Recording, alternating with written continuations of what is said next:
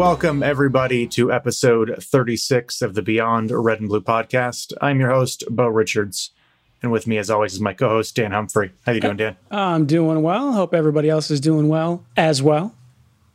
I agree. So I wanted to start the beginning of the podcast with two things. The first was to make a shout out to one of our buddies, Sean Carter, for pointing out a mistake that we had made last week in discussing something in jiu-jitsu. Good job, Sean. Thank you for that, Sean. He actually apologized. He's like, I don't mean to be sorry if I sound like an asshole. And I was like, no, you're fine. I like learning new things. So we were referring to what John Danaher calls a trap triangle, which is just the one arm in, one arm out position where your legs are locked, as the top lock, which is actually a separate thing that is specifically for arm bars when you have both arms inside of the locked legs up over the shoulders. And so that was the difference there, is that, and he was like, God damn it, Bo. And I would say for the listeners, if you're having a hard time imagining it, if you're somewhat familiar with the triangle shape, hence the name of the triangle, the trap triangle is more of a diamond shape. So it's before you get your ankle underneath your knee and your ankles are more crossed. For that reason, I personally prefer to refer to it as the diamond, just because it's still in that shape context. But yeah, Danaher refers to it as the trap triangle. Yeah, versus the top lock, which is when one arm is actually outside of the legs and one arm is in. Reverse that. The top lock is when both arms are inside versus one arm being out. Right. This actually brings me to the second thing, because in your explanation of this, you were talking about a mental representation that you have of the techniques and the concepts that we're discussing, which reminds me, we both have. I actually just finished it, but I know you started the book Peak. Fantastic. Yep. By Eric Anderson. And no, that's not his name. I'm forgetting his full name. We'll link it in the description. But I believe his last name is Anderson with multiple S's in it. And I'm wondering, have you had a chance to finish the book yet? How are you doing with it? Have not finished it yet, and it is Anders Ericsson and there we go, Robert Poole. Yes. So I had his first and last name mixed up backwards. Yeah. So there we go. I've got 2.5 hours left on it. Okay. It's absolutely fantastic, and I think you and I have discussed a little bit accelerated learning type topics. And this is right up that alley.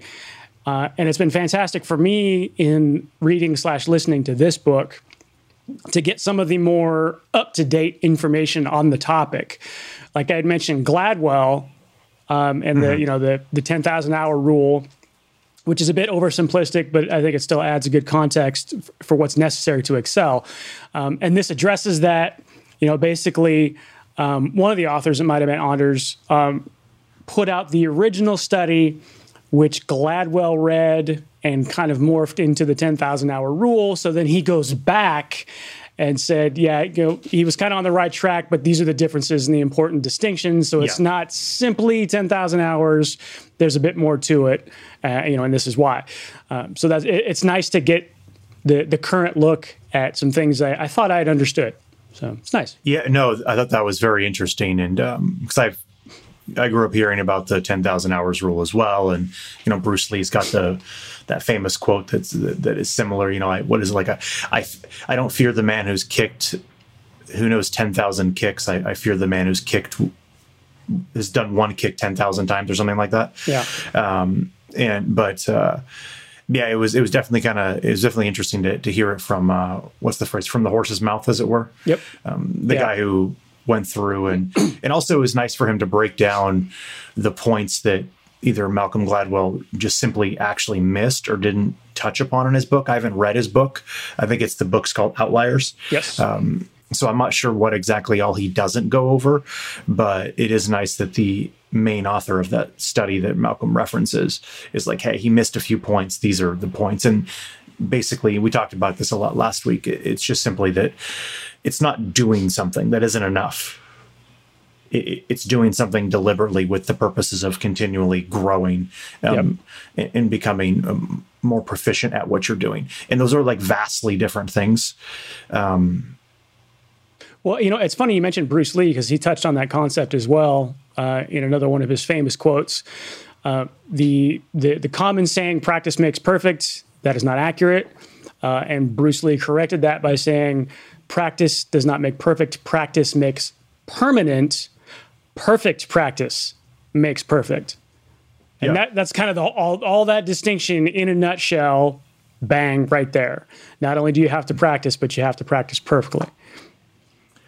Yeah, it's one of the things that really resonated with me. And if you got about 2.5 hours in the book, I imagine you're on chapter like 7. Does that sound about right? It's 2.5 hours left. I'm not sure what the total read time on it was. I'm guessing I'm maybe 2/3, 3/4 through it, something like that. Yeah. And so the rest of the book, he's going to spend kind of going over a few examples of the things that he's noticed. And so it stays in line with the book. But one thing that kept coming back to me in my own head was, I was a salesman for an insurance company for 8 years, just over, I think, 8.5 years, and something to that effect. And let's see. Yep, 8.5 years. So I started March of 2011, and then I ended August of 2019.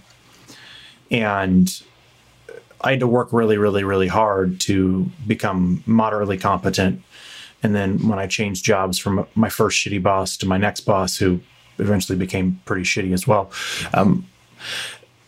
the job was a little bit easier because I was really the only one who had any kind of competence at doing the job. But then I plateaued and had to work really, really hard to get better. And I was with that boss for about 6 years. And I actually I didn't really think about it until I read this book, but what I would do is I started to read books about how to influence people and like how to do sales and stuff.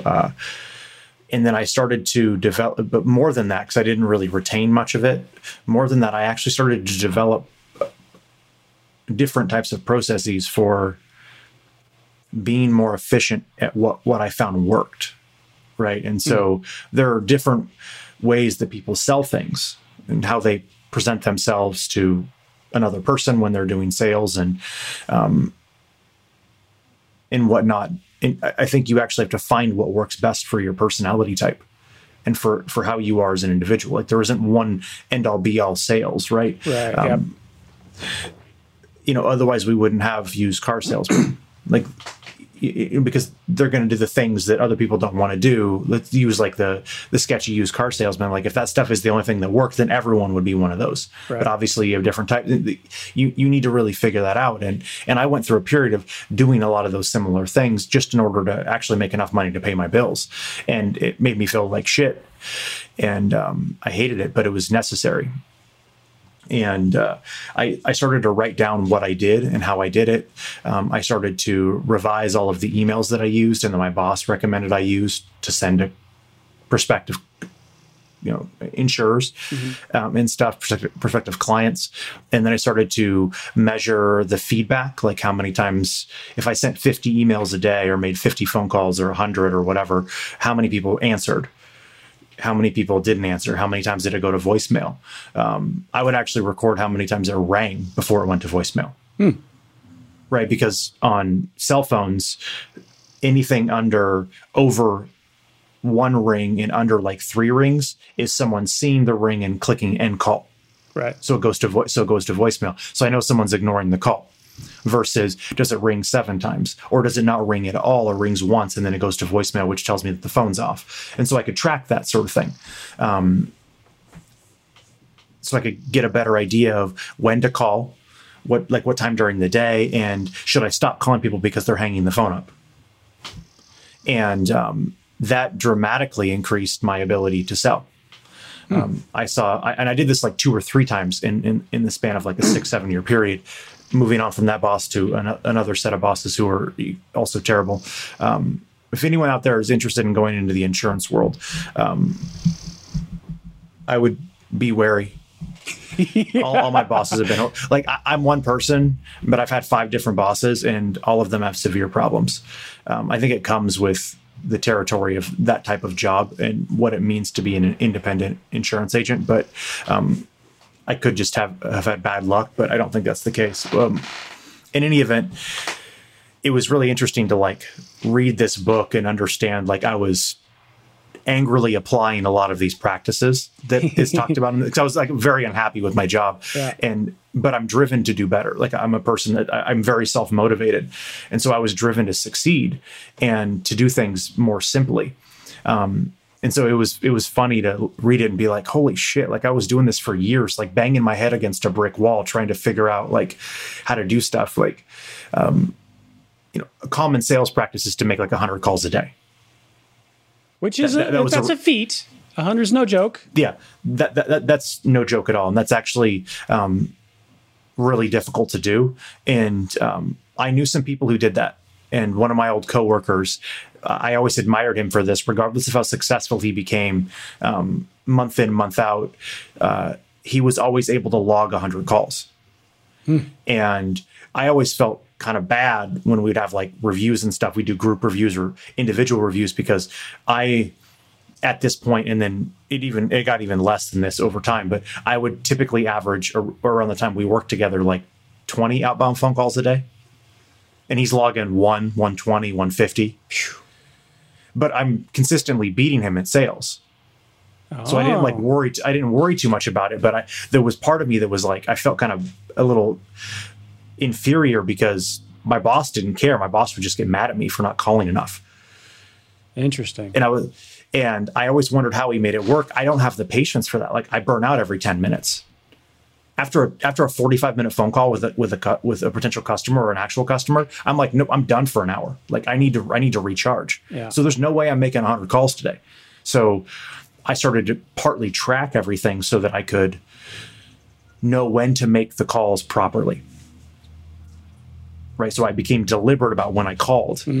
And I knew, like, there were certain people that always seemed to answer around noon, because everything that we did when we logged it was timestamped. And so I'd look up the people I had called and find out when they'd answered. And I did a bad job of it. So I think I forget what Anders Ericsson refers to, but it's not deliberate practice. It's the practice before deliberate practice. It's it's like the lesser version of it. That's what I was doing, essentially. Yeah. Would that be considered purposeful practice?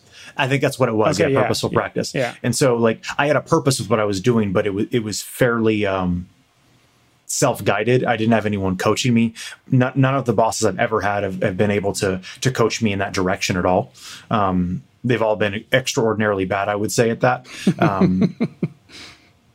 But which is unfortunate. But like, looking back on it, I realized that, like, all my bosses were telling me to do things, and I'm like, I can do these sorts of things, but I know they're not going to work. Like, you have no idea, like, what you're talking about. You haven't done this job in years, because they're business owners. They're not salesmen. Yep. Like, they're salesmen who became business owners, but they're not really in the fire doing sales every day. Yeah. And there's a big difference. Huge difference between being in the bullpen and then being on the outside. And like, one of my bosses, was in their 60s and hadn't really had to do any sales for 20 years. And it's like, the last time you were doing sales, like, you literally were calling out of the phone book. Yeah. Because the internet didn't exist. And so it's like, now obviously my old boss understands how things work now, like, but there's still a difference between understanding this stuff and having the computer programs that make it work, and then doing the work yourself. And it's like, I used to have to tell her, like, I really don't think you get, like, how it is I do my job. Like, if I can make 20 phone calls in a day and talk to 10 people, that's more than enough to make the sales that you require. Now, had I been more deliberate about it, I could have easily doubled or tripled my sales, which probably would have put me in the top. Easily would have put me in the top 1% of the company instead of the top, like, 10 or 15. But which is crazy to think. But yeah, it was very interesting to reflect on, like, an old job and be like, oh, I was trying to do this angrily, and I managed to fumble my way through it and figure it out and be extremely successful. And then it's crazy to think that I could have been even more successful had I spent a little bit more time and effort to do so. Yep. My big issue is I didn't want to. While I was doing all this, I also read The 4-Hour Workweek, and that revolutionized and changed my life. And I've talked about that on the podcast too. So on one end, it's like I have deliberate or purposeful practice to get better. And at the same time, I'm like, I want to get better so that I can work less. Yep. Well, how good do you want to be at something that you hate? I mean, that's right, exactly. And so one of the big things in the book, in Peak, and in a lot of these kinds of books, is that there's no substitute for hard work. Yeah.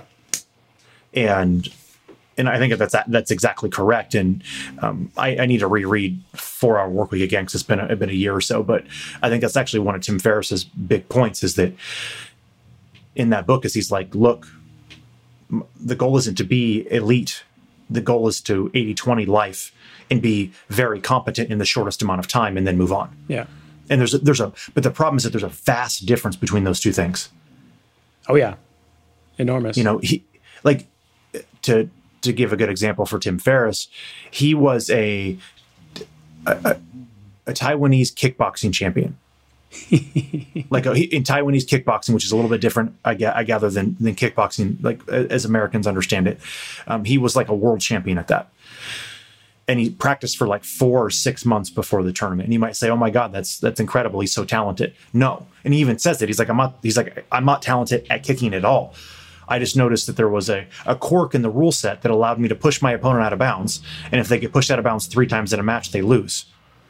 So I intentionally learned how to kick a little bit and then to block kicks. And then I cornered them into the edge of the circular ring and then essentially push them out of bounds. And if no one else is doing it, you can become the best at it very quickly. Yep. I think that for me, the takeaway was he found a loophole, which, you can either cringe or not. If you are passionate about Taiwanese kickboxing, it can be cringy. Yeah. But the takeaway is that all throughout life, there are such loopholes. And it's not like you're fucking anybody over. That's not the type of loopholes we're looking for. But there are places where, with the given rule set, you can 80-20 your actions to an extreme degree and get a tremendous amount of success with a relatively smaller amount of effort.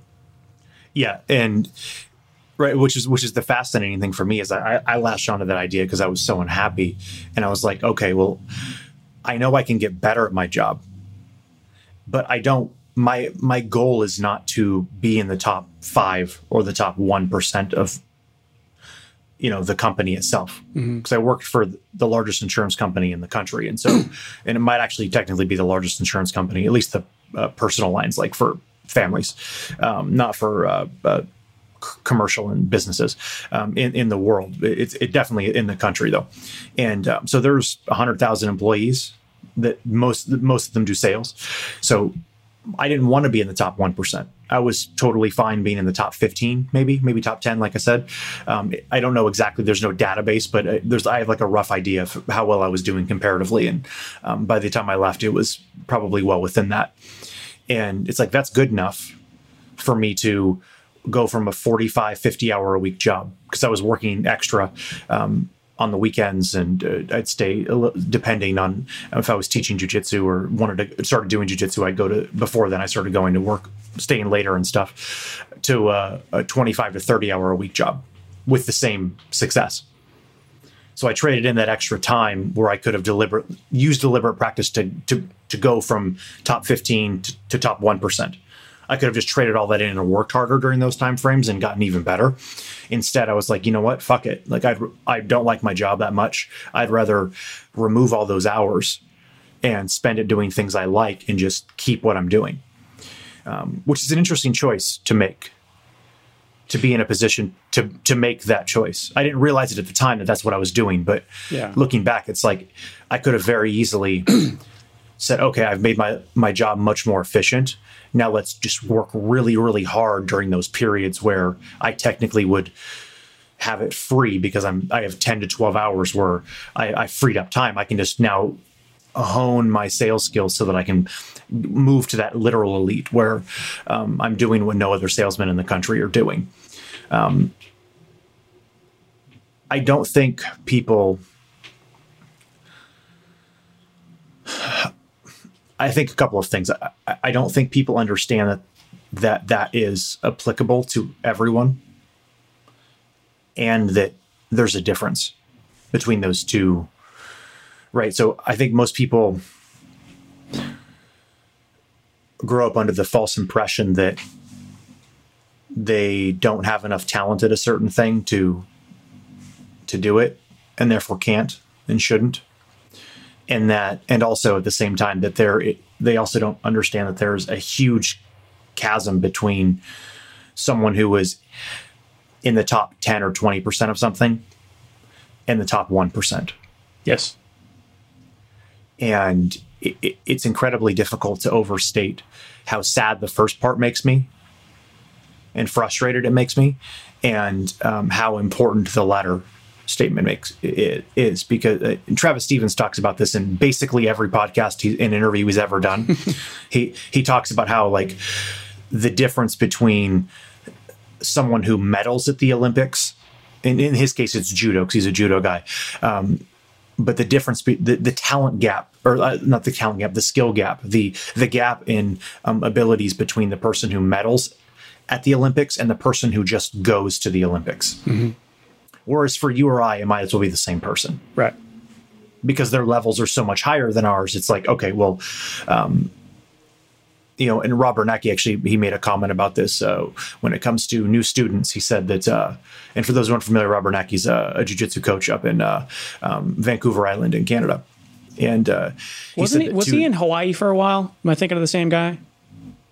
I don't know. I don't think so. I think he's always been up north, but maybe I'm not sure though.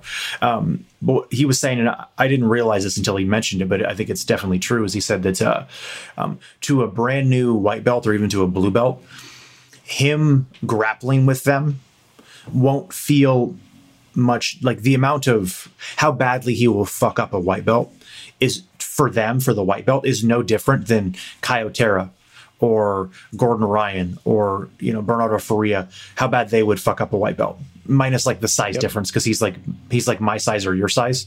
He's not Bernardo Faria's size, which is like 6'3", 240. Yeah. So like, there's obviously the size difference there, but they're all so much better than the white belt that the white belt won't really have any comprehension that one of the two is better than the other, like significantly, because Uh-oh. Hello? If you can hear me, I cannot hear you.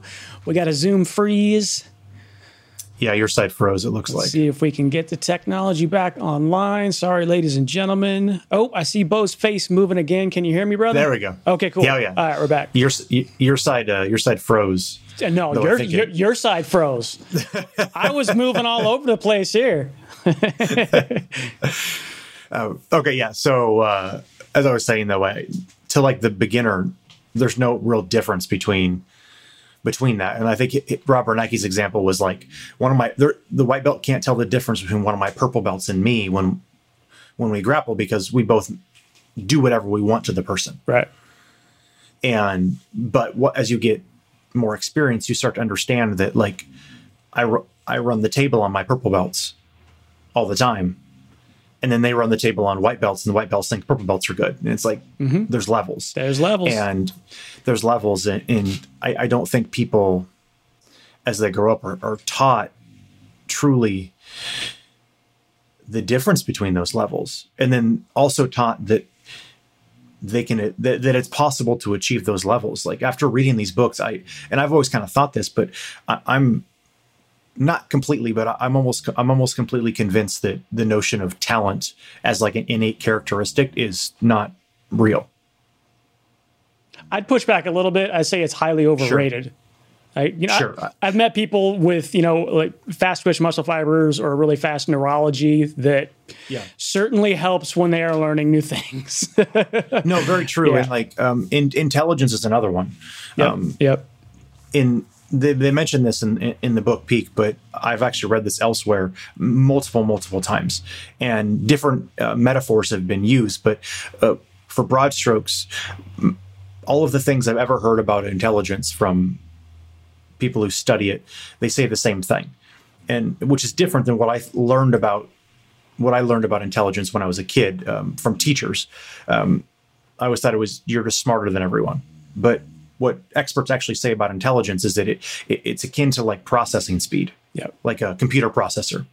So smarter people have faster computer processors, but in the long run, it doesn't mean that they're going to be better at something. Right. It means you have the ability to pick things up quicker, so you can get somewhere. Maybe let's call it an average level of competence faster, because becoming competent at something actually isn't that hard. It just takes a little bit of time. And if you're smarter, like let's say you have a higher IQ, you're more than likely able to get to that point quicker. But in the vast majority of things that people who study things study, when they study performance, the people who tend to be the best at things aren't always the smartest. In fact, there's actually no correlation in most endeavors between high intelligence relative to the people around them, or people with similar experience, and success. You might think that all Nobel Prize winners, as an example, are all geniuses, and they're not. A lot of them aren't. A lot of them have average IQs, slightly above average. I should say average compared to everyone else who would have a PhD, because PhDs tend to have higher than average IQs. And there are probably many reasons for that. PhDs are hard, but testing also self-selects for higher IQs. And so you get people in PhD programs because they can pass the tests more easily, and then they take the higher scores. And so like there's a little bit of selection bias. You probably could have a decent number of people with average IQs who also get PhDs and are successful if they have the right drive to work and grow. But yeah, I agree with your point about it not being overrated. And that's kind of where I stand, is that let's use like I'm not a big basketball fan, but let's use basketball or even football as an example. No matter how hard you or I try, let's say when we're really young, no matter how hard we try, you and I don't have really the body to be an NFL lineman. Right. Or I think LeBron James is a power forward. We don't have the ability to be a power forward. No matter how good I get at basketball, if I spend 80 hours a week doing deliberate practice at doing whatever it is power forwards do, protect the paint, shoot in the paint, block out when there's shots, to get rebounds, whatever. I'm not 6'8", 250 and athletic. Yeah. I'm just under 5'10" and 100. Right now I'm like 160 pounds. So I'm giving up 100 pounds and almost a foot to people who are equally, if not more athletic. Now I could maybe get to their similar level of athleticism, like overall pound for pound athleticism. Sure. I think that's entirely plausible with a lot of hard work, but it's unlikely because of how that game has evolved that I'll ever be able to do that job. Yeah. Well, I mean, that's just kind of reasonable context. I mean, you take a guy like, say LeBron James, who is obviously insanely athletically talented, a super hard worker, like all the stuff we're talking about.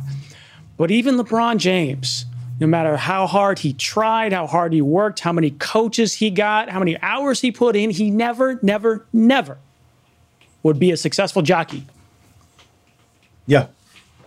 So there's a context for everything we're saying.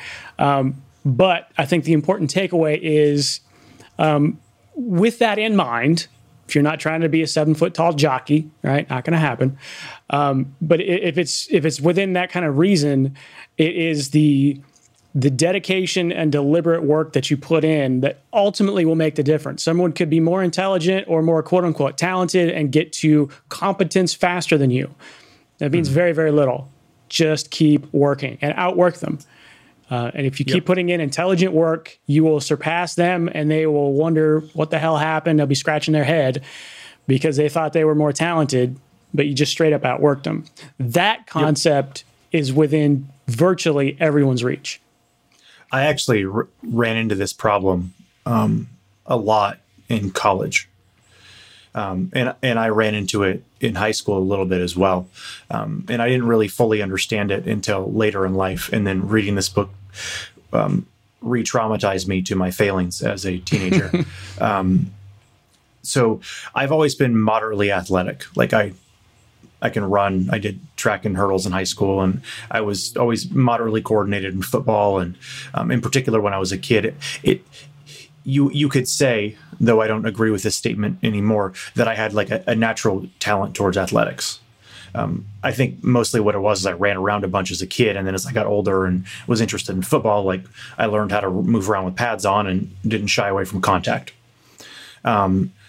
And I thought that because I was decently fast, because I ran all the time, because I actually did run a lot. And like, I actually wasn't that fast in comparison. I was an average track athlete at best by the end of my high school career running. But I actually went through a period my junior year in high school in particular where I tried really hard from the summer between freshman year and sophomore year and during my sophomore year of high school to get better at track, because I didn't do anything my freshman year. I did really bad.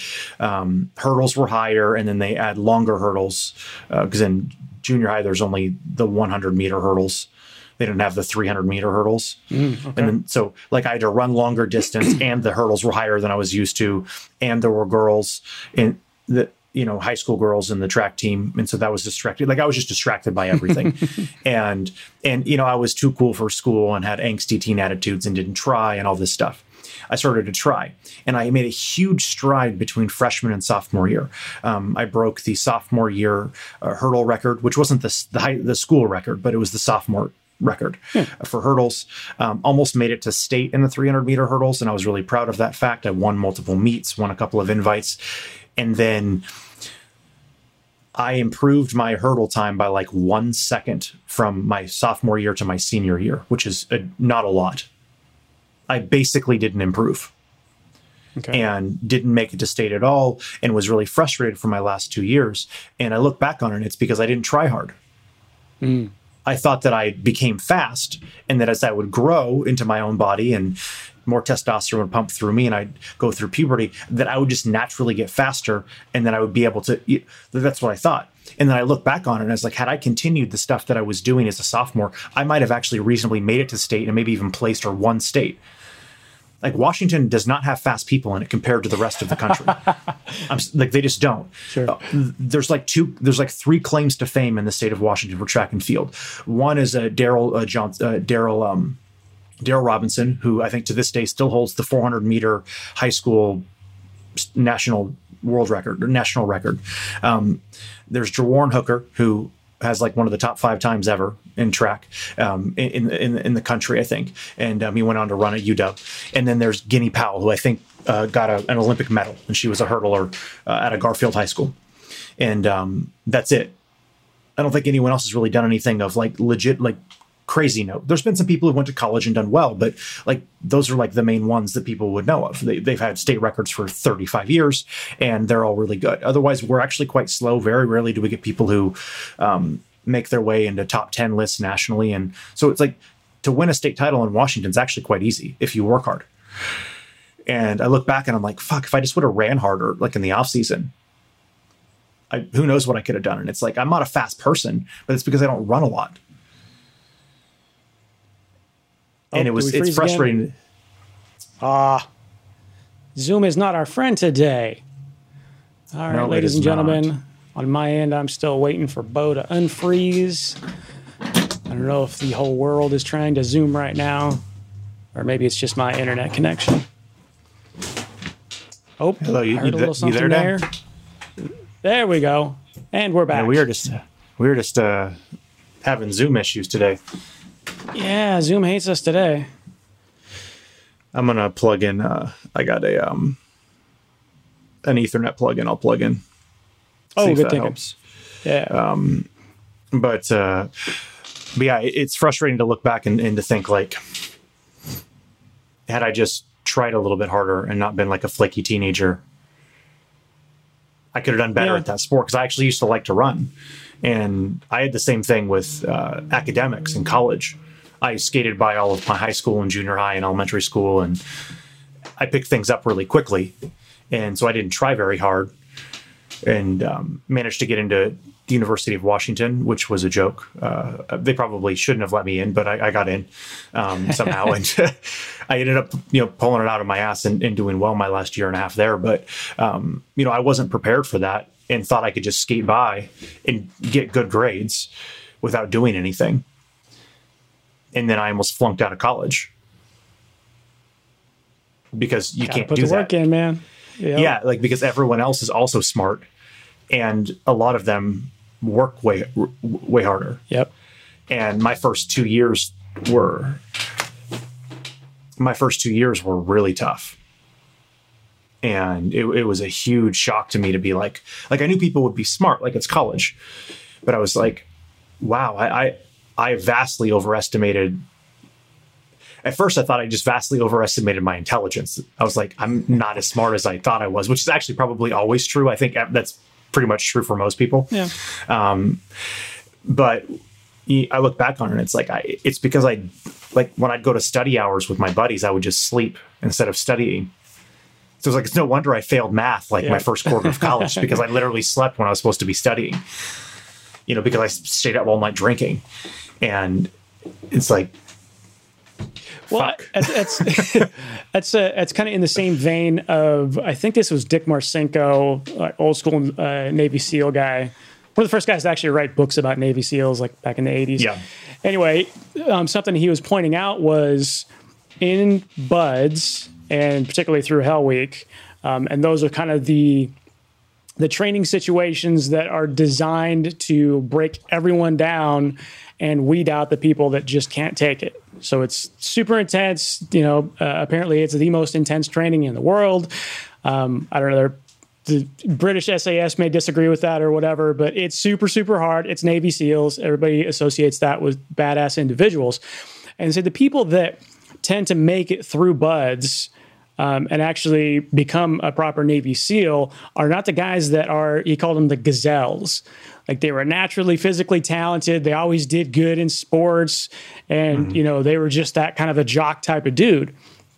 They typically weed all those guys out because, and much like you were saying, they are used to doing well. They're used to being talented and winning and all that. But the Navy SEAL training is designed to break everyone down and then build you up from there. And they were unable to handle getting broken down like that. Right. Versus the guys that were just little, diesel trucks, and they were never spectacular at anything, but you just can't slow them down. They will always keep working, and they don't have an ounce of quit in them. They typically become the Navy SEALs. So talent can actually be a hindrance to some degree if you don't already have that type of work ethic built in. No, I think that's very, very true. One of the interesting things that I found out, there's been many, many large studies done about chess players. Chess is often considered like the ultimate intellectual, endeavor. Right? You need to be super smart and logical to do chess. And so all the grandmasters are uber geniuses. And of all the studies that have been done, they've all found that actually isn't at all true. And in fact, having a high IQ is a hindrance at the highest levels. That if you look at the kids and teens or whatever that did tournaments and were good and then went on to become grandmasters, the ones with higher IQs dropped out. And the line of logic goes, and there's no real way to understand why this is, but the reasoning, which seems sound, is that the kids who had lower IQs, and this is relative, right? A lot of them actually have higher IQs than the average individual, but the kids who had lower IQs didn't do as well when they were kids as the kids with higher IQs. And so as they all started to learn more, however, the kids with lower IQs worked harder.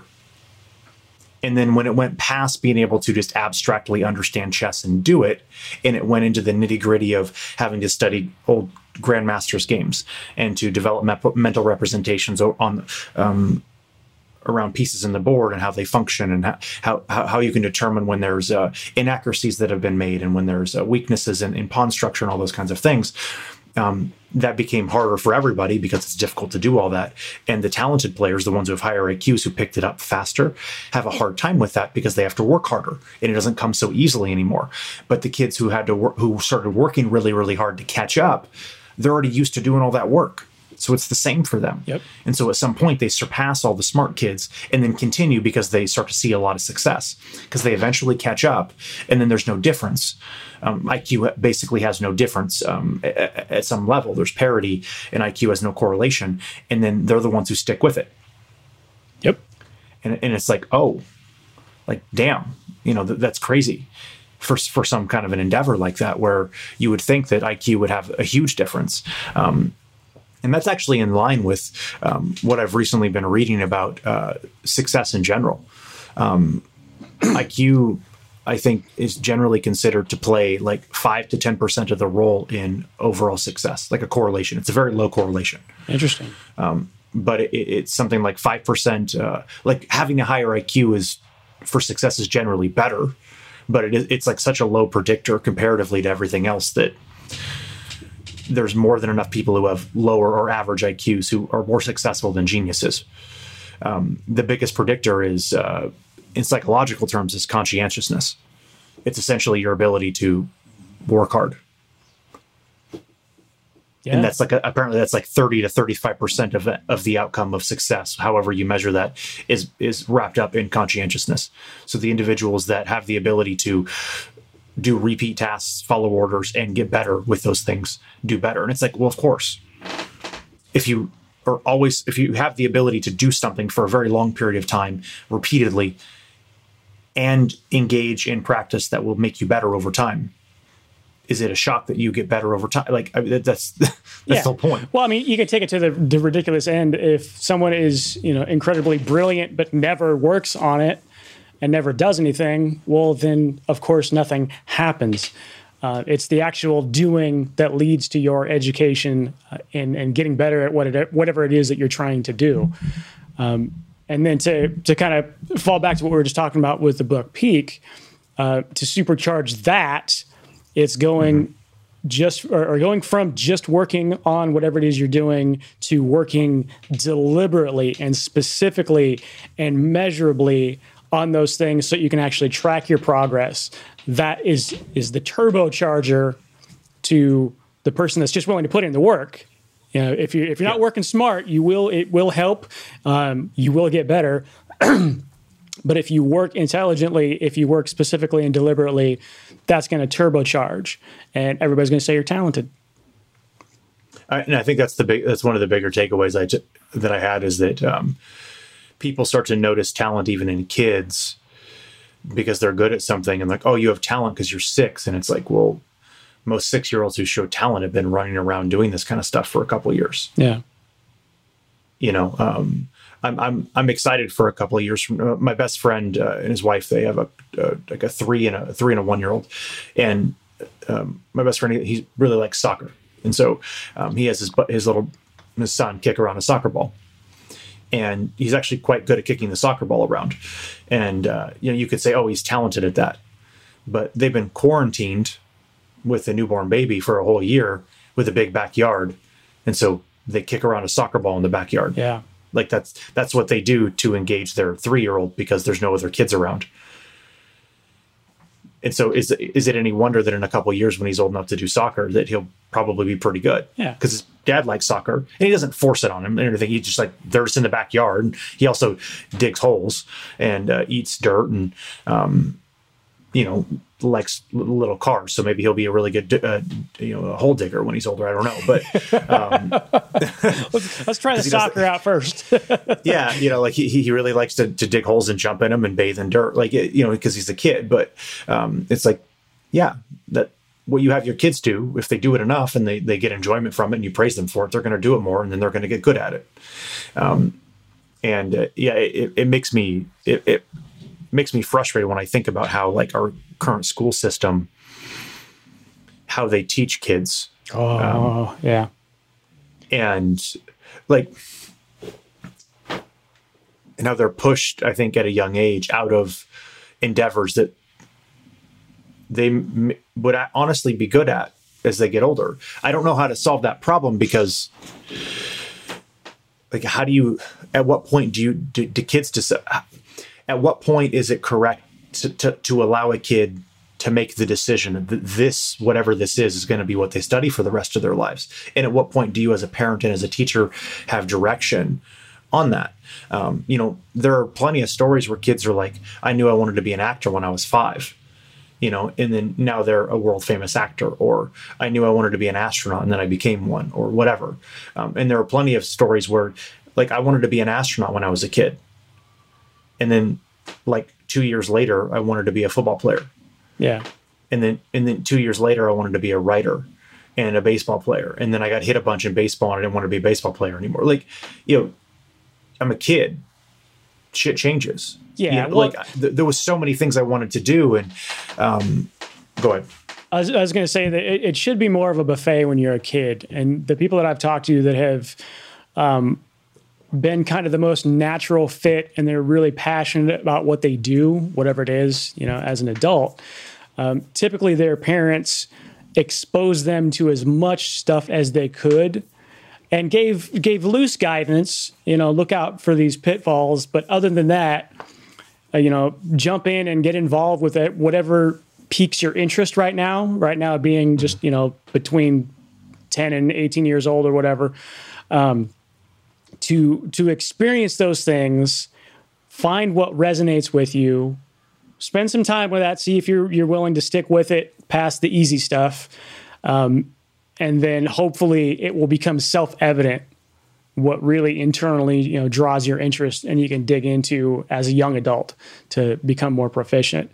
But to try to advise too early or say, oh, you're going to be a doctor, boy, that has a very small amount of success in terms of who actually becomes a doctor and likes it and all of that because their parents forced them to. Versus try whatever you want. If today you say you're going to be an actor, cool. Tomorrow you're an astronaut, great. Keep looking into these things. And then eventually things start percolating and you realize, okay, this is a great fit for me. And then, you know, a good parent will support that endeavor as best they can, get them the best training and go from there. But for kids, they just got to get exposure to a lot of stuff and not be afraid to fail at things. Like, I think that's probably the biggest thing for me is what I try to instill with the kids I teach at jiu-jitsu is like I constantly preach to them, we're going to fail at a lot of things. Like I actually want you to do this drill and fail. Yeah. If you're not failing at this drill, not only are you doing it wrong, but your partner's not being a good partner by making you fail. Yep. Like you both are failing because you're not failing enough. Like, and it's extremely important, I think, at that age, when you're a kid, to understand that there's not a damn thing wrong with failure. Yep. As long as you get back up and try it again. Yep. Was that a Destiny's Child song? At first you don't succeed, dust yourself off and try again. Yeah, I'll take your word for that, but okay. I'm going deep. That's like the early 2000s. I haven't listened to a lot of Destiny's Child myself, but I will trust you on that one. Yeah, that's deep tracks only right there. So I actually had an interesting thought, and it's not fully fledged, and it's I don't think there's any merit to it. Maybe there is, but keeping in line with Peak in the book and everything, I wanted to hit a theory. Okay. Run a theory by you. So studies have shown, this is, as far as I'm aware, it's cross-culturally, and it's most prominent, in fact, in Scandinavian countries where they're the most egalitarian. So there's the most amount of gender, sex parity, however you want to put it, like across the board, socioeconomically, whatever. Studies have shown that in like primary school, so like elementary, junior high, and high school, that not only young women outperform men on both the verbal and the math, the quantitative math portions of standardized testing. They actually outperform men on both, but they do better on the verbal, like on the like writing, that kind of thing, than they do on the math. And young men, they do better on the math and the qualitative, and that's in part of the reason why people think that men tend to go into more math and STEM research is because they're better at that than they are at verbal. And then the question remains, well, if women are better just across the board, young girls are across the board, they're not even like, it's not that they're equally talented or slightly below, they're actually above men, young men in this endeavor when it comes to like remedial math, so basic high school, junior high math. So why aren't more women in math? And then you get notions of sexism come into play, and then you get choice and things like that. Like in egalitarian countries, those divides have actually grown as men and women, young men and women have been pushed to make their own choices. And so you see more women than ever in more people-oriented endeavors than thing-oriented endeavors, and more men in the opposite. So here's my theory. to account for this. One, because it could just be that young girls are picking the verbal aspects to follow because they're more interested in people than they are in things. And so they go towards endeavors that involve dealing with people. That's probably partly at least what it is. But my thought, if we utilize what we've learned from the book Peak, is that maybe as young kids, young boys know that they're not as good at math naturally as young girls are. And so they try really, really hard to be good at it so that they can be on an equal footing, let's say. And then as they get into later high school and then into college, they've already put in all the work required to like build a habit to get better at math. And so they're the ones who pursue it. I see where you're going with that. However, I think there are some missing pieces of the puzzle. Oh, sure. Of course. Just in considering, the social dynamics of young people, what's going to motivate them. So in order for your hypothesis to be true, it would seem that the boys would want to get better at math just to compete with the girls, which may or may not be the case. They would also need somehow to have been exposed to the type of work ethic that is required in order to overcome the apparent talent gap. So and then just the social dynamics of, young people becoming adults and how that affects everything and where they want to take their life, or where they want to steer their life. I don't say take their life. So I see what you're getting at. I think that would probably more apply with adults that have already kind of started to settle into where they're at socially, figured out some of the things that they like, and then it's just a matter of, are you willing to put the work in and become a hard worker to therefore overcome people that were just relying on their talent at first.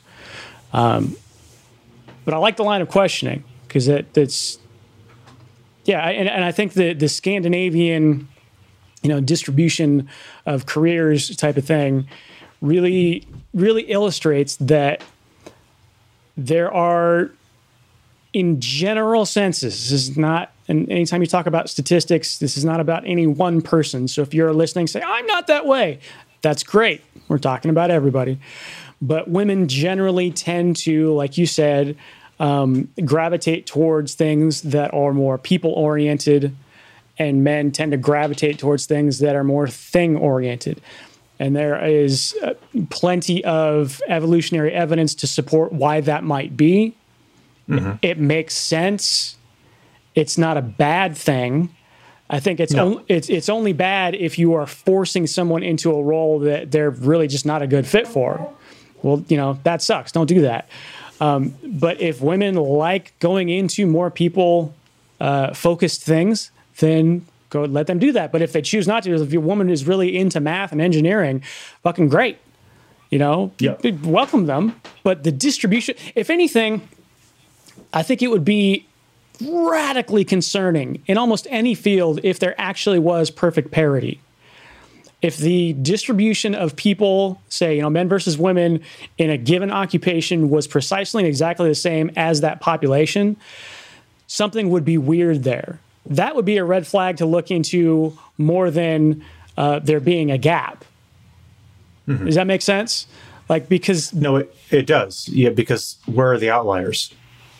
Yeah, where are the outliers? And it's assuming that every single person has the same wants and desires and ambitions as everybody else. Therefore, we're all trying to get the same thing, so we have to let in an equal amount of people that all want to do the same thing. And that's fucking ridiculous. That's, to an extent, that's dehumanizing. It assumes that we're the same. Exactly. Which, of course, we're not. That's exactly. It's emphatically untrue. Yeah. It's categorically untrue in large numbers of ways.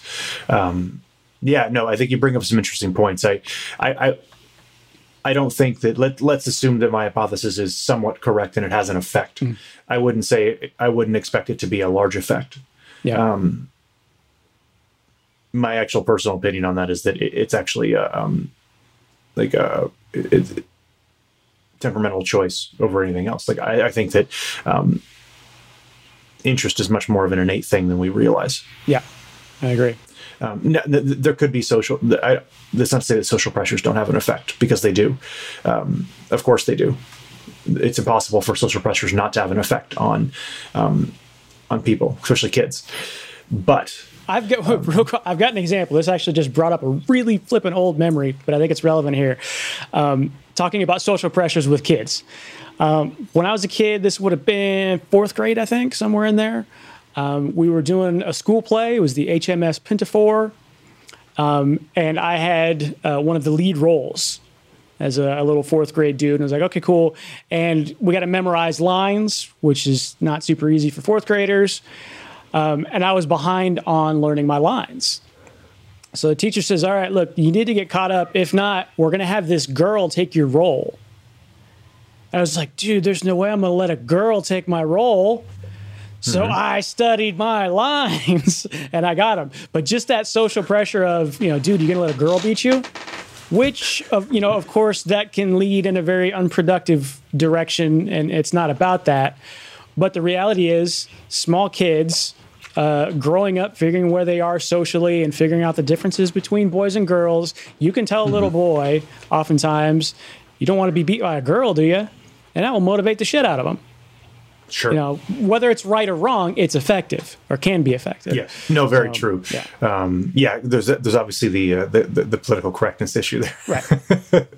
But no, I think I would agree about the effectiveness, which is an interesting thing in and of itself to go into, like, what are effective motivators, regardless of their acceptability. Yeah. Acceptability. Yeah. There's, like, as an example, there are cases to be made about the effectiveness of like spanking. Yeah. But and there's entire generations that were raised that way, and yet I believe in basically all states, if you get turned into CPS for, like, spanking your kid, you'll most likely lose your kids. Yeah, I don't have kids, so I don't have. Yeah, I don't have a dog in the fight for doing that, but yeah.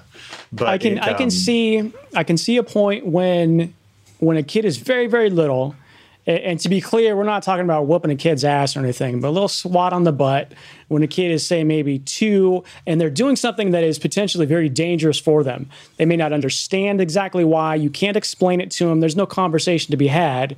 It's you're my little 2-year-old child, and I don't want you to die because you run out in traffic or whatever. Like, something really fucking important.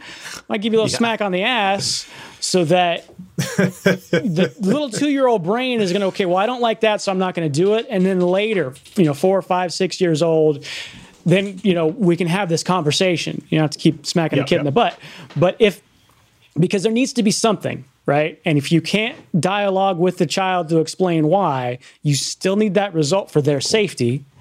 So I think there's a small case to be made there. And again, you're not whooping a kid's ass or anything. A little spank on the butt, I don't think has any lasting damage, either physically or mentally. And, it is important that this child understands, don't do that. Yeah. And then we can explain it later. Very true. So. I do. So I want to go back to my hypothesis really quick, just to make a clarification. It probably will never come up, but I want it to be on record that I am not saying that that young boys would want to work hard to be better than girls because of sexism. I'm simply saying, because I don't want that. I could see that line of thought coming up in that, all these boys don't want to feel inferior to girls because that's bad, and so as a result of sexism, they try really hard to be better because they're superior. Simply that, if on average there's a difference there test-wise, because there is, those who don't do as well will naturally be motivated to try harder to do better, regardless. Like, I imagine we probably see this play out if the sexes were flipped as well. I'm merely stating that I think as a consequence of doing something that I'm better at than other things for myself, and yet other people still do better than me naturally, I'm more inclined to try harder at that thing because it's the thing that I'm best at. Yep. Like, if I'm not very good at talking or interacting with people, but I'm better with numbers, but I'm, like, only kind of good at it, compared to everyone else in my class, then I'm basically just a shitty student who's not intelligent and isn't going anywhere. Right. So like, what do I have? Why should I try at all? Like, that's the kind of the nihilistic view. The correct view, I think, would be like, well, if that's what I notice I'm good at and it's what I like, then I'm going to study really hard at that so I can get better than the people who are good. And if statistically in, say, 7th grade or whatever, that tends to be young girls, it's like, okay, then that's who I'm going to get better then. Yeah. Well, okay. So while we're clarifying, like I said, I don't think anyone who listens is really going to care, but I want to make sure that if at some point in the next 30 years someone pulls this clip, they're not like, see, Bo's a sexist. Right. It's like, no, the studies show that this is the case. And so I'm making an argument that possibly the people which happen to be boys aren't doing as well, but try really hard and then surpass because they continue to try hard. Right. That could be plausible. Just for the sake of clarifying my 4th grade experience, because context, it really is important, and that gets lost a lot nowadays. But so I was the role that I had was as the admiral. That is a male role. HMS Pinafore is an old ass play. It's an established thing, and that's not to say that it would be a bad idea to gender flip and have a woman cast in the male role. That's all fine.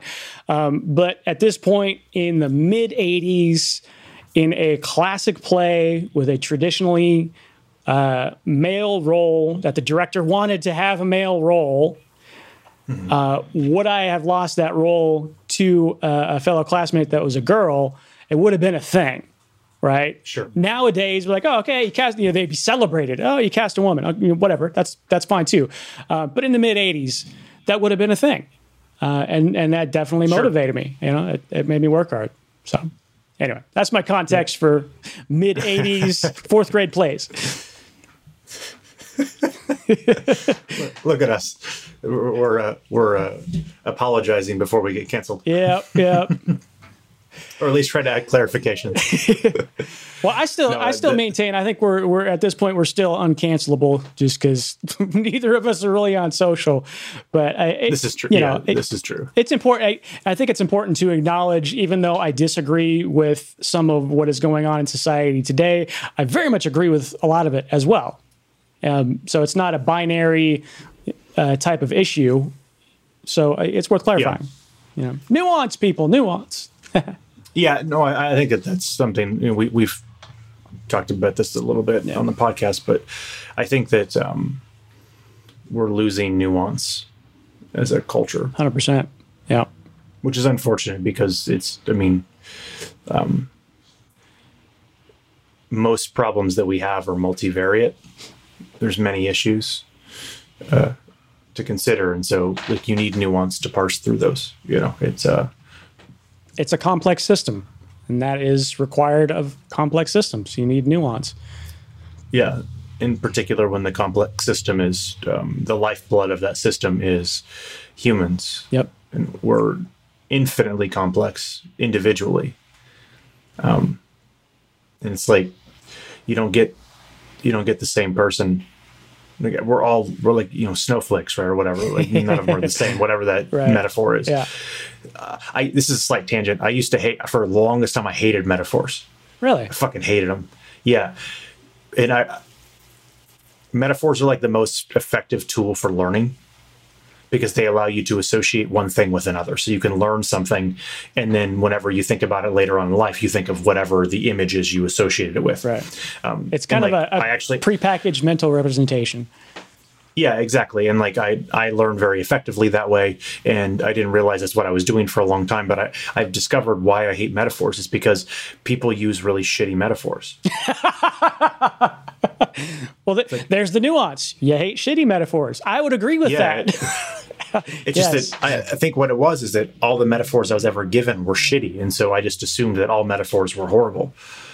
And everyone's like a snowflake. It's like, shut the fuck up. I don't care about snowflakes. Like pick a better metaphor. My God.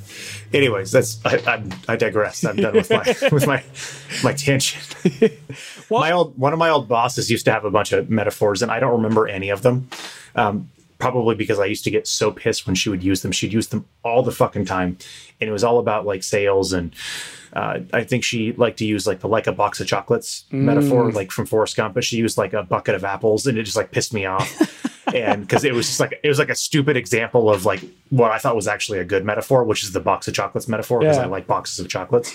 And it's, though it's kind of wrong because you actually do know what you're going to get because they give you the label. Yeah, read the box. But anyways, but whatever the case, like, she used to have like all these metaphors, and I used to just get so angry in meetings when she'd like spout off this really dumb metaphor. And I'm like, grr, no one cares about your stupid fucking metaphor.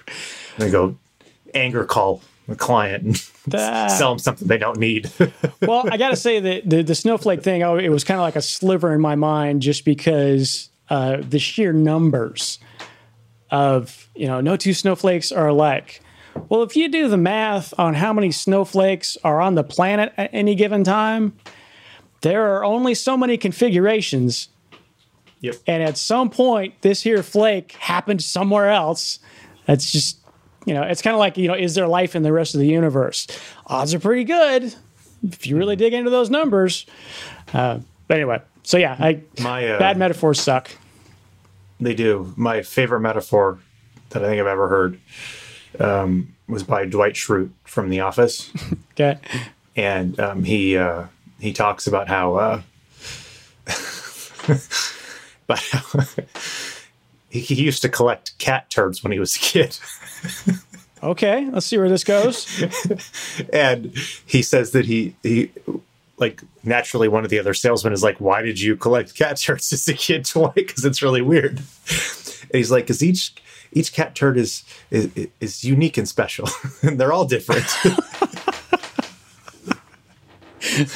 And it's the snowflake metaphor, but it was like brilliantly done because he's like a grown ass man who used to collect cat turds. Life is like a box of cat turds. Yeah, see, like that's a good metaphor because it follows a pattern, and it's funny.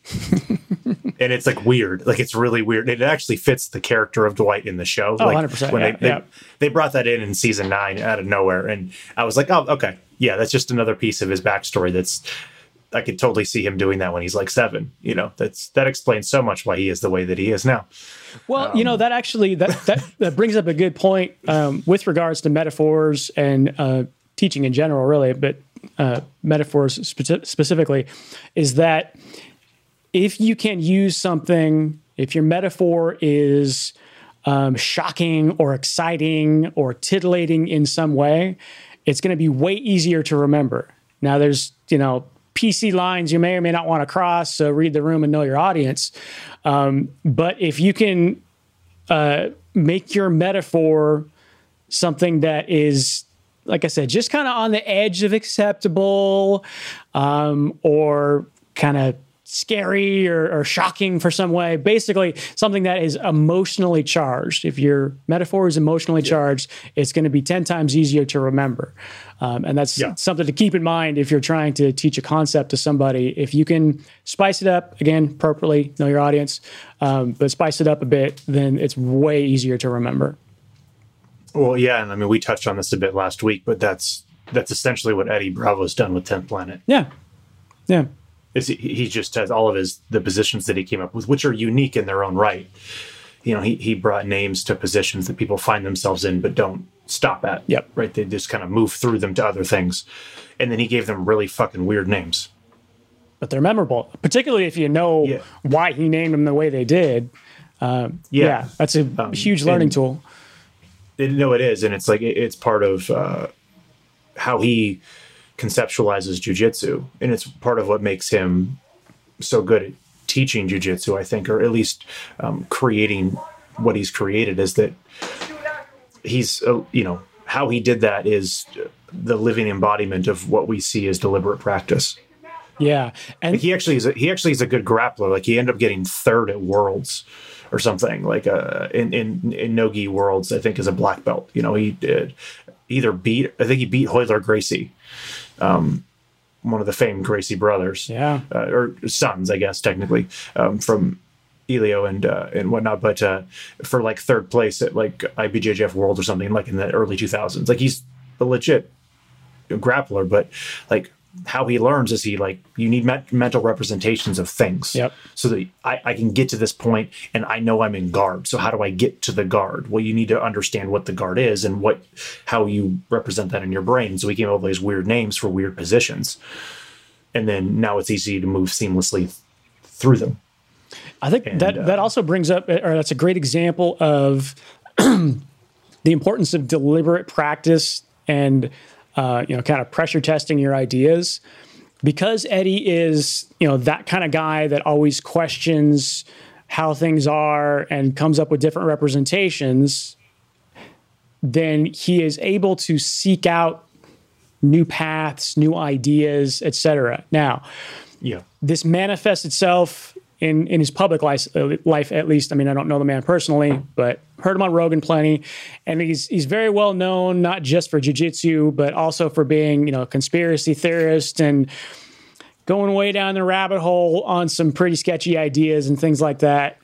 But I think that ties in exactly with what makes him so great at jiu-jitsu. The difference is that he can employ deliberate practice and pressure testing to his jiu-jitsu ideas. You can't really do that about, Pentagon stuff and all this, whatever, Illuminati stuff. That's all. There's no way to test that.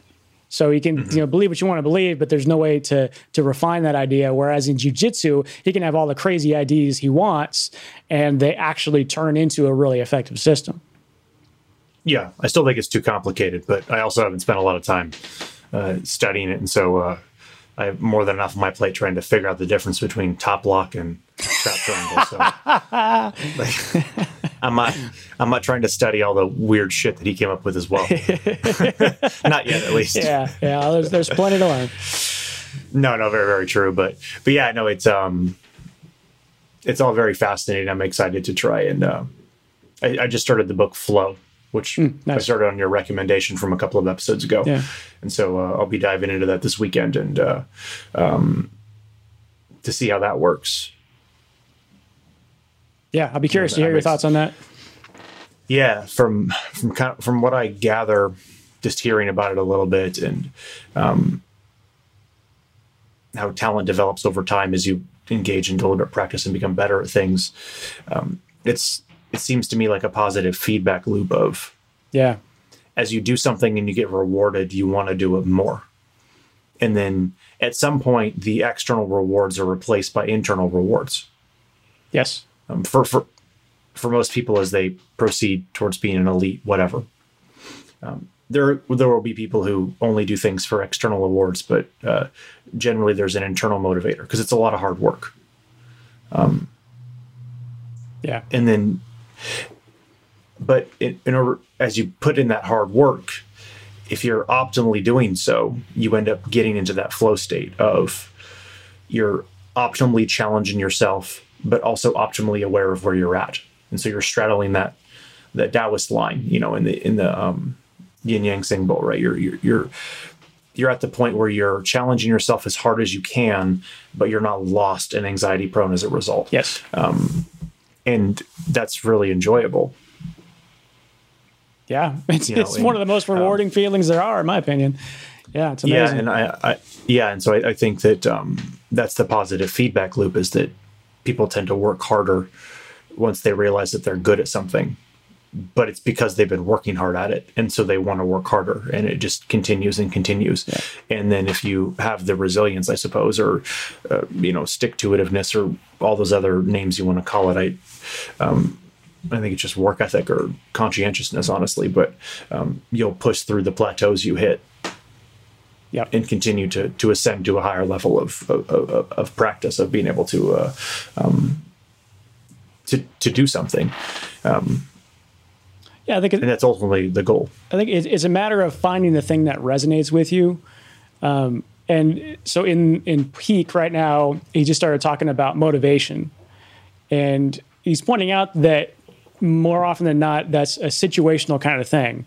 Meaning, if you find someone that spent 15 years training 2, 3, 4 hours a day on piano, they're an amazing pianist. You may assume that they would pick up the violin and want to put in that same amount of work to learn the violin. It's not necessarily true, and vice versa. So just because someone has the discipline and desire to pursue something and actually put in that level of work, it's not necessarily universal. There is no motivation gene, right? So I think it's important that if you do find something that really sparks your interests, to follow those up and really stick with those. Don't try and put in as much effort as you can and deliberate practice and all this with something that you hate. Unless you have to. I mean, it's real world. Unless that's your motivator. Maybe that's your motivator, actually.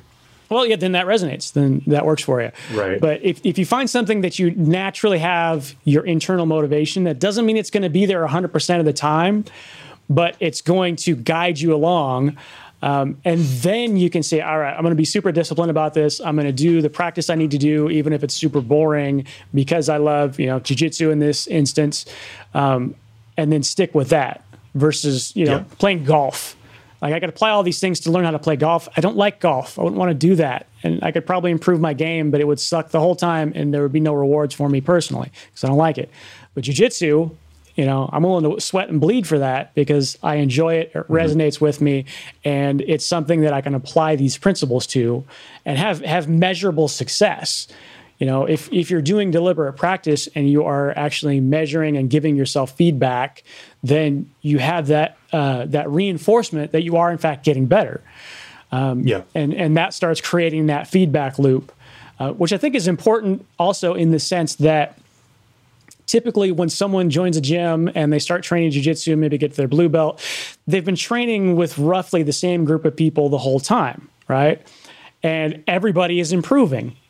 It might not be exactly the same rate, but, if you start as a white belt and you train for, 4 or 5 years and the purple belts that are left are people that you've been training with that whole time, you can't very effectively compare your progress to them because everybody's progressing. But if you look back on the drills that you did and the techniques that you now have mastered and all the quantifiable things, then you can say, damn, I'm definitely getting better.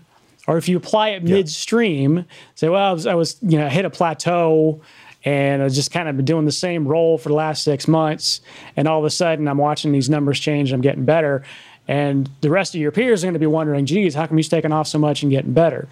But it starts with you and your personal metrics, as it were, to see that improvement, to let that be that positive feedback loop, to keep working at it. And eventually you're going to start, if your peers are not doing the same, you will start pulling away in terms of what they're going to call talent. Yeah. Well, and I think the key there is it's to focus on yourself individually, not on other people. Yep. That I think, I've seen this a bunch in our gym, and we have a small gym. I've seen well over 200 people, kids or adults come through the gym. And that may seem like a large number to any of our listeners who haven't been to a jiu-jitsu gym, but I would say the average gym probably has 150 to 200 students. Yeah. Maybe just adults. I don't know, but I assume it's between 1 and 200 adults because a lot of programs don't actually have kids classes, but we don't have that. And so when we closed down, we were at about 80 or 90. Okay. And so we were quite small. Yeah. Total, and 80 or 90 total students, maybe close to 100. And then of the adults, we had about 30 or 40. So we actually had a very small adult program. And so those bigger programs are going to see, 500 people a year that come in and drop out. Maybe, I don't know, maybe 200. It's a lot. And I see people who get good fairly quickly and then quit. Because things get hard. Yep. Whether or they get injured, but and I've seen some people who they quit because they get their blue belt and they're like, that's what I wanted. And fair enough. Yeah. Like, I would prefer you stick to a purple belt so you get a little bit better, but whatever. But I've seen it happens in kids in particular. I notice it most with young boys. They'll show up. They're not stupid. or they like athletics. You know, they're athletically. I don't like the term gifted, but you know, they're good with their body. Yeah. And they pick things up pretty quickly. So they're excited. They try hard, and then all of a sudden, after like a few months, maybe they've earned a new belt, but all the other kids that are in their similar belts start kicking their butt. Most of our youth kids are girls. I think we're at above. We've always been at about half, if not more, we're young girls. Whereas the adults, it's like 95% men. So I'm not entirely sure why that breakdown is, but the youth classes are mostly girls. And so what typically tends to happen is that a young boy will be good, and then he'll advance. And then after a long enough period of time, he thinks he's good because he's beating up on smaller belts. And then one of the advanced girls just kicks the shit out of him, which I think is necessary. That's probably a controversial thing to say, but I think it's necessary for cocky young boys to get their asses kicked. Oh, yeah.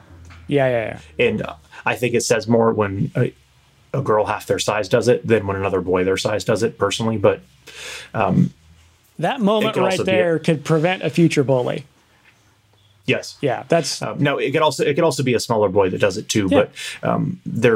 But I don't think people like to acknowledge this, and this is a slight tangent, but there is a fundamental difference between interactions with boys and girls, or men and women, and women and women and men. Yeah. Like the interactions are different, period. Whether people want to acknowledge that or not, I think Jordan Peterson said this, but and I think he's actually absolutely correct. With two men, there is always an underlying threat of violence in a conversation. Now, that underlying threat may be completely tiny and non-existent. Like with friends, it's almost basically non-existent. Right. But that is not there at all with basically all male-female interactions. That makes sense. Yeah. Yeah, and that seems that seems controversial. I've heard people say that's controversial and like wrong to bring up, but it's like, tell me that that's not true. And so to solve those kinds of problems with young boys who need an attitude correction, with a girl doing it, seems totally fine for me. It's also hilarious because then what happens is they're like, okay, I just got my ass handed to me by like a 40-pound girl, and she just like triangle choked the shit out of me, and I'm no longer as good as I thought it was. And it's like, well, I mean, you're 11, like, right? And you've been doing this for like 9 months. Like, you're not good at all. Like, I think you just need to try harder. On the upside, that's a fucking awesome coaching opportunity, right? Yeah. A kid experienced something that it was, physically challenging and emotionally challenging, to set that and kind of frame that in a way that will set them up for success through the rest of their jiu-jitsu journey. Yeah. Like, yeah, she beat you, and that's okay. She's better than you. So it's not about who's bigger. It's, this is an example. So you see, you didn't want her to win. No, of course not. So if you train hard and if you get the skills, then you can beat someone that's, bigger than you or older than you or whatever.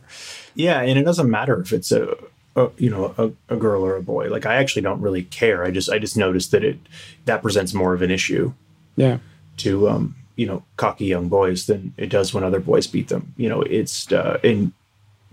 Okay, like, maybe that's a societal issue. Maybe I don't think it's necessarily a societal issue. I think it's partly that. I think it's partly a biological issue too, but that's a separate conversation. And so it's like, well, what do you do with that? Like you said, it's a teachable moment. It's like I could sit down and be like, gender parity and it doesn't matter and all this kind of stuff. And it's like, to some degree, it doesn't. If the girls in classes work harder, they don't talk near as much, they don't goof off, and they work harder. And they tend to dramatically be better on puberty or otherwise. We have two of our the only two green belts currently enrolled, but we have 3 green belts in our youth classes, which is the highest belt rank you can get as a kid. Okay. Or sorry, 2, because one just got her blue belt because she's 16. She just turned 16 recently and is eligible for a blue belt and got it. But they're all girls, and I actually honestly believe that all of them would hands down fuck up every boy in our teen or youth program, without a doubt. Yeah. regardless of puberty and size differences. One of our teens, Grady, he's like 6'2", like 130 pounds. He's like a stick.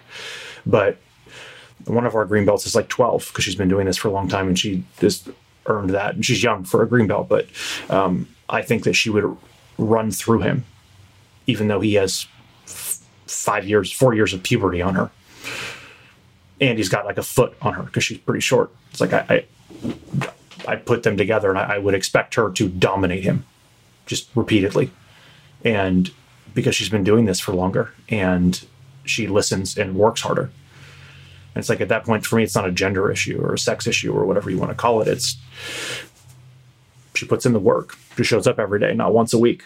You know, and she asks questions and she fails a lot and she lets other people beat her up from time to time so she can learn. And yeah, those moments are always fun though. It's I don't ever really see that with the young girls. I don't ever see the girls get cocky and are like, I'm cock of the walk. I'm the shit. I'm really good at jujitsu. They're just like, they just shut up and do the stuff. Yeah. Whereas the boys are like, I'm so good. Like I took down the big guy or whatever. And then it's like, I'm going to send, my tiny, quiet, like 8-year-old girl yellow belt to like do the blast double and then mount you and then choke you. So you'll like calm your shit. just to show you that you really need to spend more time like working and less time like bragging to your friends about how good you are at jiu-jitsu. Well, I imagine there's got to be a small biological and certainly a social component to that, in that, again, in general, not everybody, but in general, guys are a lot more likely to peacock and brag and do all those things because evolutionarily that made sense in society in terms of competing for mates, whereas women tend to be a little more, if they have ill intent for another woman, it's going to be a little bit more gossipy and at that social level of, kind of at the extreme of backstabbing or whatever, versus a guy is more upfront and braggadocious and willing to engage physically. I think there's some evolutionary evidence to why that may be. No, very true. I'd be curious. I actually would be curious to see, I don't know how a study like this would be done, but I would be curious to see how much of that could be socialized out of kids. My guess would be, I'd be curious about that as well. My guess would be most, but not all. Yeah, because I understand a lot of the argument about it being like toxic. Yeah. It gets fucked up really quick. I think it's... yeah. Oh, are we freezing again? I think it's... Oh, you're back. Okay, we're good. Can you hear me? Yep. Go ahead. I think it's overstated, but I like it's made more of a deal than it actually is. But I still I get the argument. I still think it's a problem, but it also isn't clear to me from what I've read about the evolution of it that it's something that we have a whole lot of control over. Women are the only human females are the only choosy female mammal in history. They're the choosiest. They're the only ones that selectively choose their mates. So wait, you're saying human beings versus all the rest of the mammals, the women are the most choosy about their mates? I believe they're the only ones that are choosy. That may be wrong, but if it is wrong, they're the most choosy. Women are incredibly selective. Yeah. And basically all of their mammals, the ones who mate with the females are the ones who essentially chase everyone else away. I think, or the other option is they in some way showcase their prowess, maybe actually by peacocking or singing or whatever else, and then the females flock to that one. I think there's something to that. Yeah. Yes. Now there are some species where the women will mate with whoever. They don't really care, and I think that's where the violence comes in. Is that the more violent or the more powerful of the males will chase everyone else away and do all the mating. But there's I think that's the case with apes. I believe that the female apes or chimps, maybe it is that they just don't care who it is. They'll just mate with whoever when they're in heat, and it's whatever. I think female lions are the same way. They just require much more sex, but than most mammals. they want copulation like 30 times a day or something. It's like an absurdly high number. Wow. But anyways, yeah, like women, the human females are extremely choosy. I wish we could get Brett and Heather to weigh in on this. No, they've actually talked a little bit about this. I forget which podcast. It's been a long time since I heard them talking about it, but it's no wonder. Like, look at men. Like, if I was a woman, I would be, or if I liked men, I would be choosy too. Oh, well, like, yeah, it's in the mating sense, it seems freaking obvious. It's like who you choose to mate with is going to affect, for sure 9 months of your life, and then essentially the rest of your life after that. So choose wisely. Whereas a male can spread DNA and bounce, and that's perfectly fine for them. Yeah. So. Yeah, like evolutionarily, right? Yeah, and so it's like the evolutionary cost for women is higher, so it isn't surprising to me that they would naturally be more choosy. Like that seems self-evident to me based on the fact that women are the ones stuck for 9 months with the baby, and then depending on where they live, and the law is 18 years to raise the thing. Yeah, and so it's like that's a big cost. So like if you're not choosy, like you become a single mom. Like it's or you become in a relationship with someone and it's not good. And so it's like, fair enough. And I'm not complaining about that. Like, I think that's actually correct. Like, but I think as a result of that, you see odd behavior by men in an effort to be chosen. Yep. And you see the corrupt side of that, which is men doing a lot of really dumb things, really bad things, things that in the long run don't actually work. So Barney Stinson style dating tactics from How I Met Your Mother, things to get women on the short term, essentially to get laid, but in the long term don't actually work out because they're the one night sort of thing. And I think it's just a corrupt manifestation of what men have been trying to do probably for eons to be chosen. And it's essentially to show that you're worth investing that amount of time with. Yes. Now, a lot of this, we're going to see changes, I think, maybe not, but we probably won't even see it in our lifetime, but there will be changes because of birth control. Because for thousands upon thousands of years, this sort of thing has evolved. Because when you have sex, a woman gets pregnant, like full stop. There's been the way to stop that is to historically has been to basically do cyclical fasting. Oh, okay. Because most of our ancestors were hunter gatherers and for a very, very, very long time, and then they developed agriculture. Mm-hmm. But up until that point, human body fat content was super low because they chased game meat, which isn't very fatty. And so they had a lot of protein, and they weren't growing carbs because they didn't have agriculture. So they needed to get, when they had low fat content, women don't have periods, in particular, because they're low calorie, low fat intake. And so and they run a lot and all that kind of stuff. It can affect how they have their menstrual cycles. And so I guess historically, that's right. Yeah. And so I guess historically, that actually is how societies practiced safe sex, not getting pregnant. Is they would intentionally do that while staying as healthy as I suppose they knew how they could, so that women would have maybe between 2 and 4 menstrual cycles a year. Wow. Okay. Sometimes as frequently as as common as just once a year, and that was their birth control. Now, we live in an age where that's basically impossible. We have way too much, an overabundance of food to do that, right. At least in America. Your calories don't run away from you.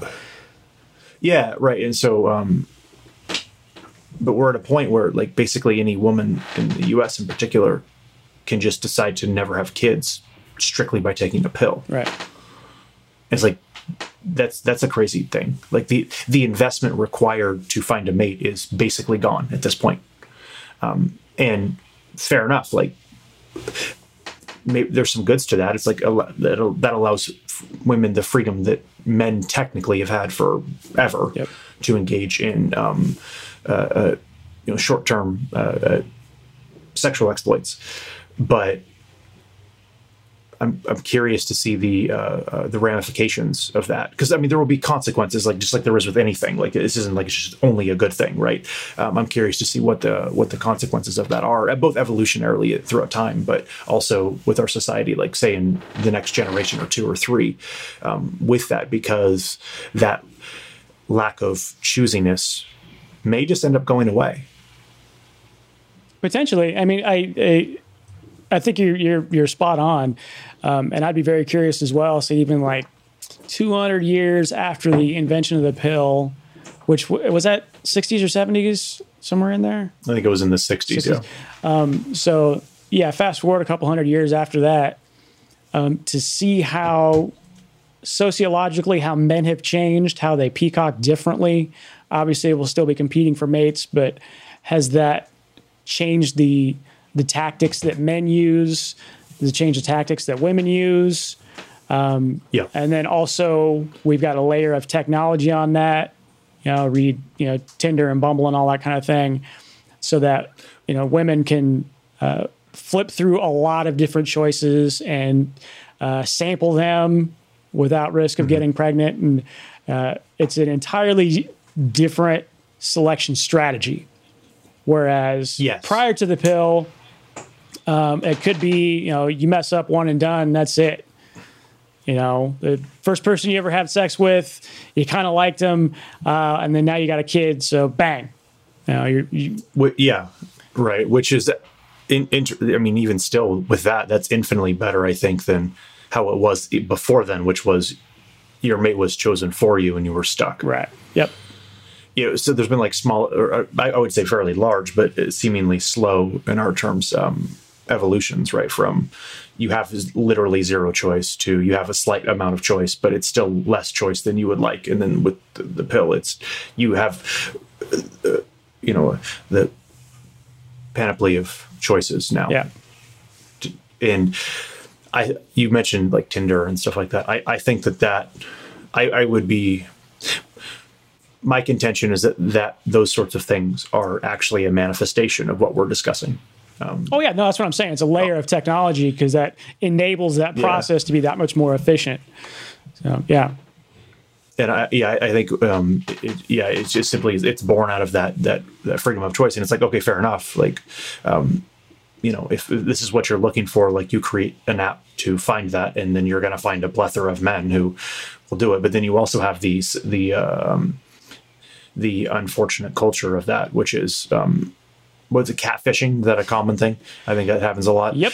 Or just like, shady men in particular who are aggressive on these kinds of apps simply to have sex. And it's like, maybe women are going there to have sex too. From what I gather with Tinder, that seems to be the case. I don't know anything about it, so that could be wrong. But as I understand it, it's mostly just designed for people to hook up. Yep. And so, but that doesn't excuse this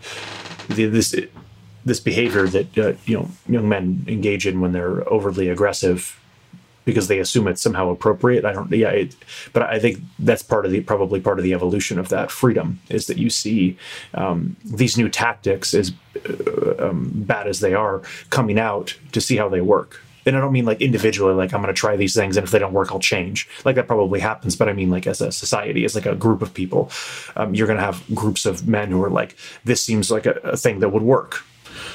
And men are dumb, so they do it and it doesn't work.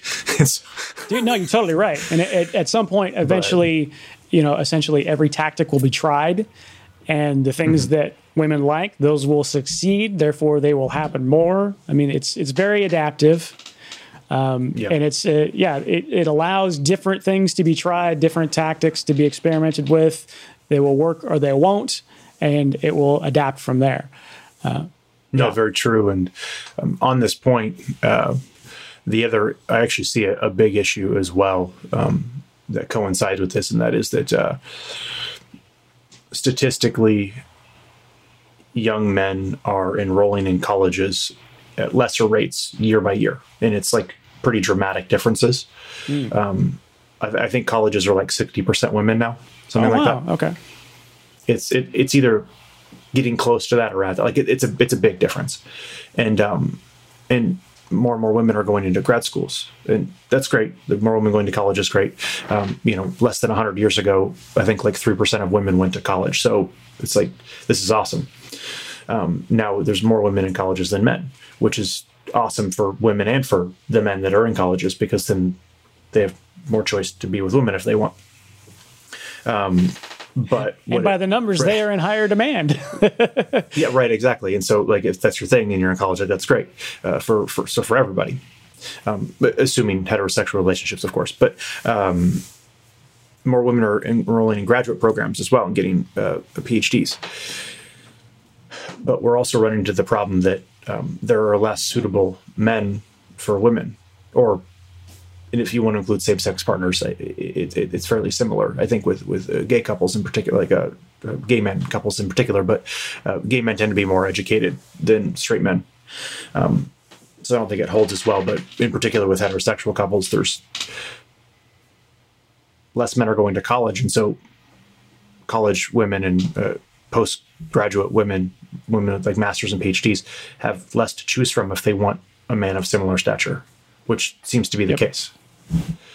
And that isn't always the case, but I guess from the studies that have been done, they've shown that women tend to date at or above where they're at socioeconomically, and 4 years older.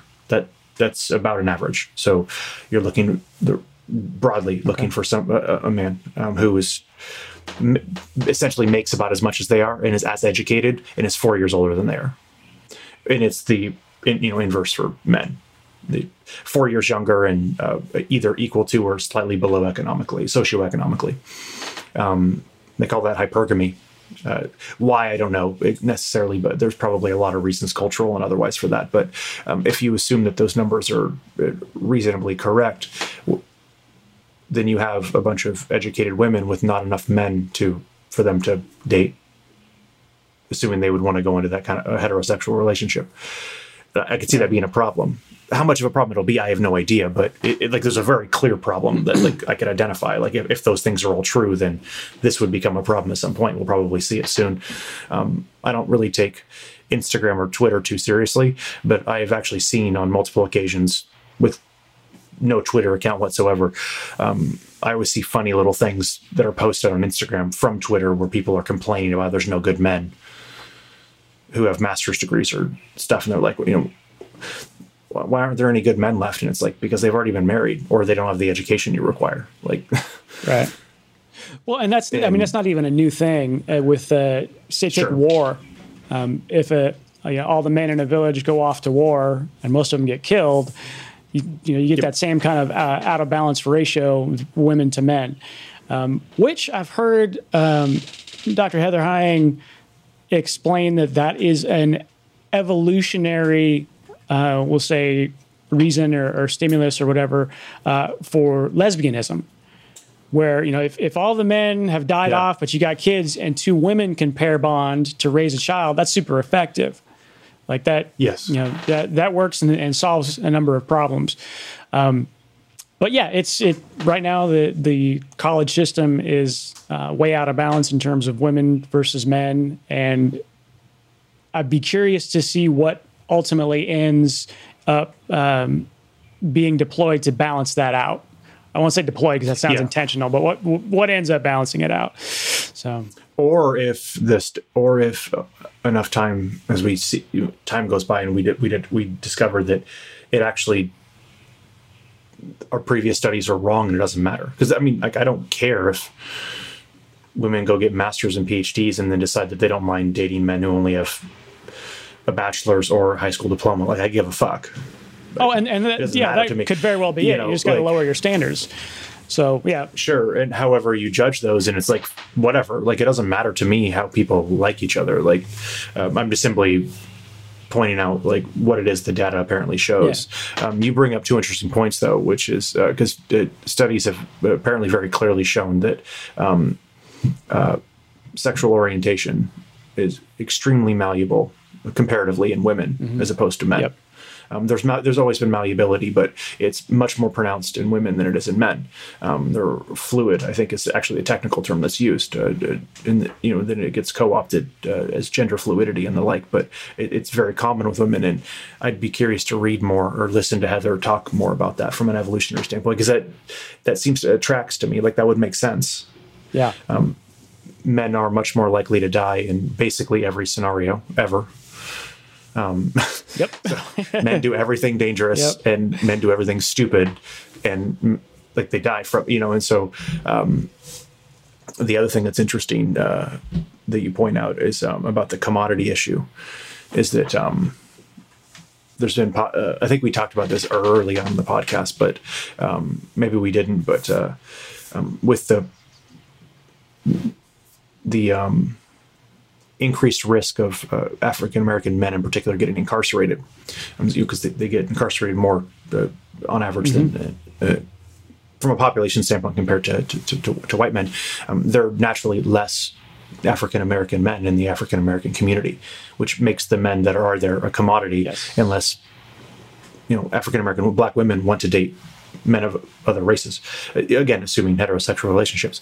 So one of the theories postulates that part of the reason you see, essentially part of the reason you see more single mothers within the African-American community, and why you see more young black men engage in polyamorous relationships, or just have multiple sexual partners but don't commit and have father multiple kids, it's because there's so much less of them compared to the African-American female population, that they're a commodity, they know they're a commodity, and they can get away with the behavior. Yep.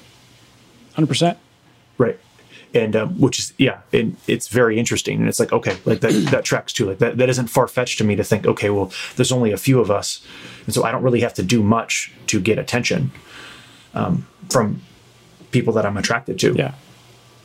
Because there's just less of the people like me.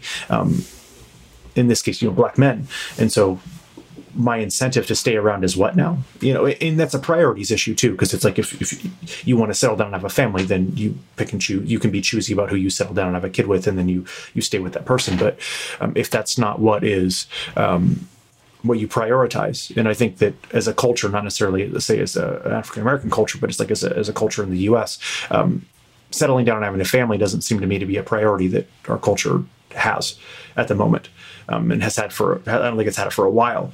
And so it's not shocking to me that young boys are like, okay, well, I just have as many girlfriends as I want. Who gives a fuck? Yeah. Again, I don't know if that's at all true, but the argument makes sense to me. I'd be curious to see more data on it, but it's like I could get there. And if that's the case, that's actually a problem, of course, because for many, many, many reasons. But anyways, I thought that was interesting. I forget where I heard somebody talking about that, and just kind of postulating through those issues based on the numbers. And here's some numbers I'd like to see. So let's say in a given group of people, a small town or whatever, where the men go off to war, fight and die. So now we have the situation: more women than men by a noticeable margin. Then the next generation and the generation after that, is there a disproportionate amount of males born? So does that ratio start to balance itself out just by factor of how many boys are born versus how many girls are born? I wonder. I do too. I don't know the answer exactly, but I believe it does globally. Okay. But not locally. Maybe it does. But what comes to mind is China. Yeah. China has drastically more men than women. I don't know this for certain, but I believe it's 70-30. I believe that to be the case. Goodness. It's something like disgustingly off kilter because of their practices about having sons only, and they actually will either give away or kill off their daughters. And they've been doing that for a long time. That was the one child policy, right? That was what drove all that. Yeah. Only allowed to have one kid. So if you're going to do it, it might as well be a boy. Yeah, because of their caste system and how they view boys and girls. And so, but that hasn't been fixed for a long time. Like, it's still a problem. And so maybe like at the height of it was 70-30, and it's changed. I don't know if they've changed their practices on that, but the global population, there's slightly more women than men. And so at some point globally, like it definitely tilts. Well, I was just wondering, so I know that in a more localized example though, where because globally that I don't know, it has to be within whatever whatever tribe or your group of people that you actually interact with, that you are living in and experiencing the gender imbalance. Does that in some way affect the likelihood of having a boy versus a girl? I would have to imagine that on some, that's a tough one, because on some level it's like, that's like a cosmic issue where like there's like a cosmic force that's like, okay, you need to have a boy because of X. It could just be a biological understanding within a woman's body to favor the potential for having a male. Heather would know this. Yeah. Heather Hying would know this. Yeah. You gotta, there's very clearly something. Otherwise, I don't know. Like it would be hard to predict. Like it would be hard to assume that or see how we would get the even numbers that we have. Right. You know, like on some level, it would, because they're, like you were saying earlier in the podcast, like if there was parity, there would be an issue. Right.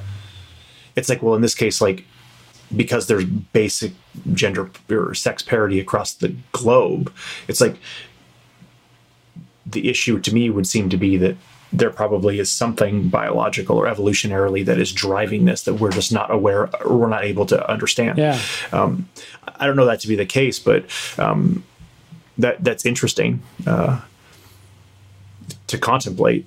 It wouldn't surprise me given how complex we are as systems and as as humans, as species. Like we're very, very, very, very complex. And so the fact that there's some overarching evolutionary structure that also helps guide how we procreate wouldn't surprise me at all. That actually seems fairly unsophisticated in comparison to like how our nervous system works, like right. And I mean, it's a situation that has to have come up a whole bunch of times where maybe it's a hunting party or maybe it's a war or whatever. Something wipes out a significant chunk of the male population of a given group. Like that's got to be happening all the time. So there has to be some sort of way that balances out. We'll have to look that up and go over it. I'm actually interested. I'm probably going to look up what Heather has to say about it, if anything.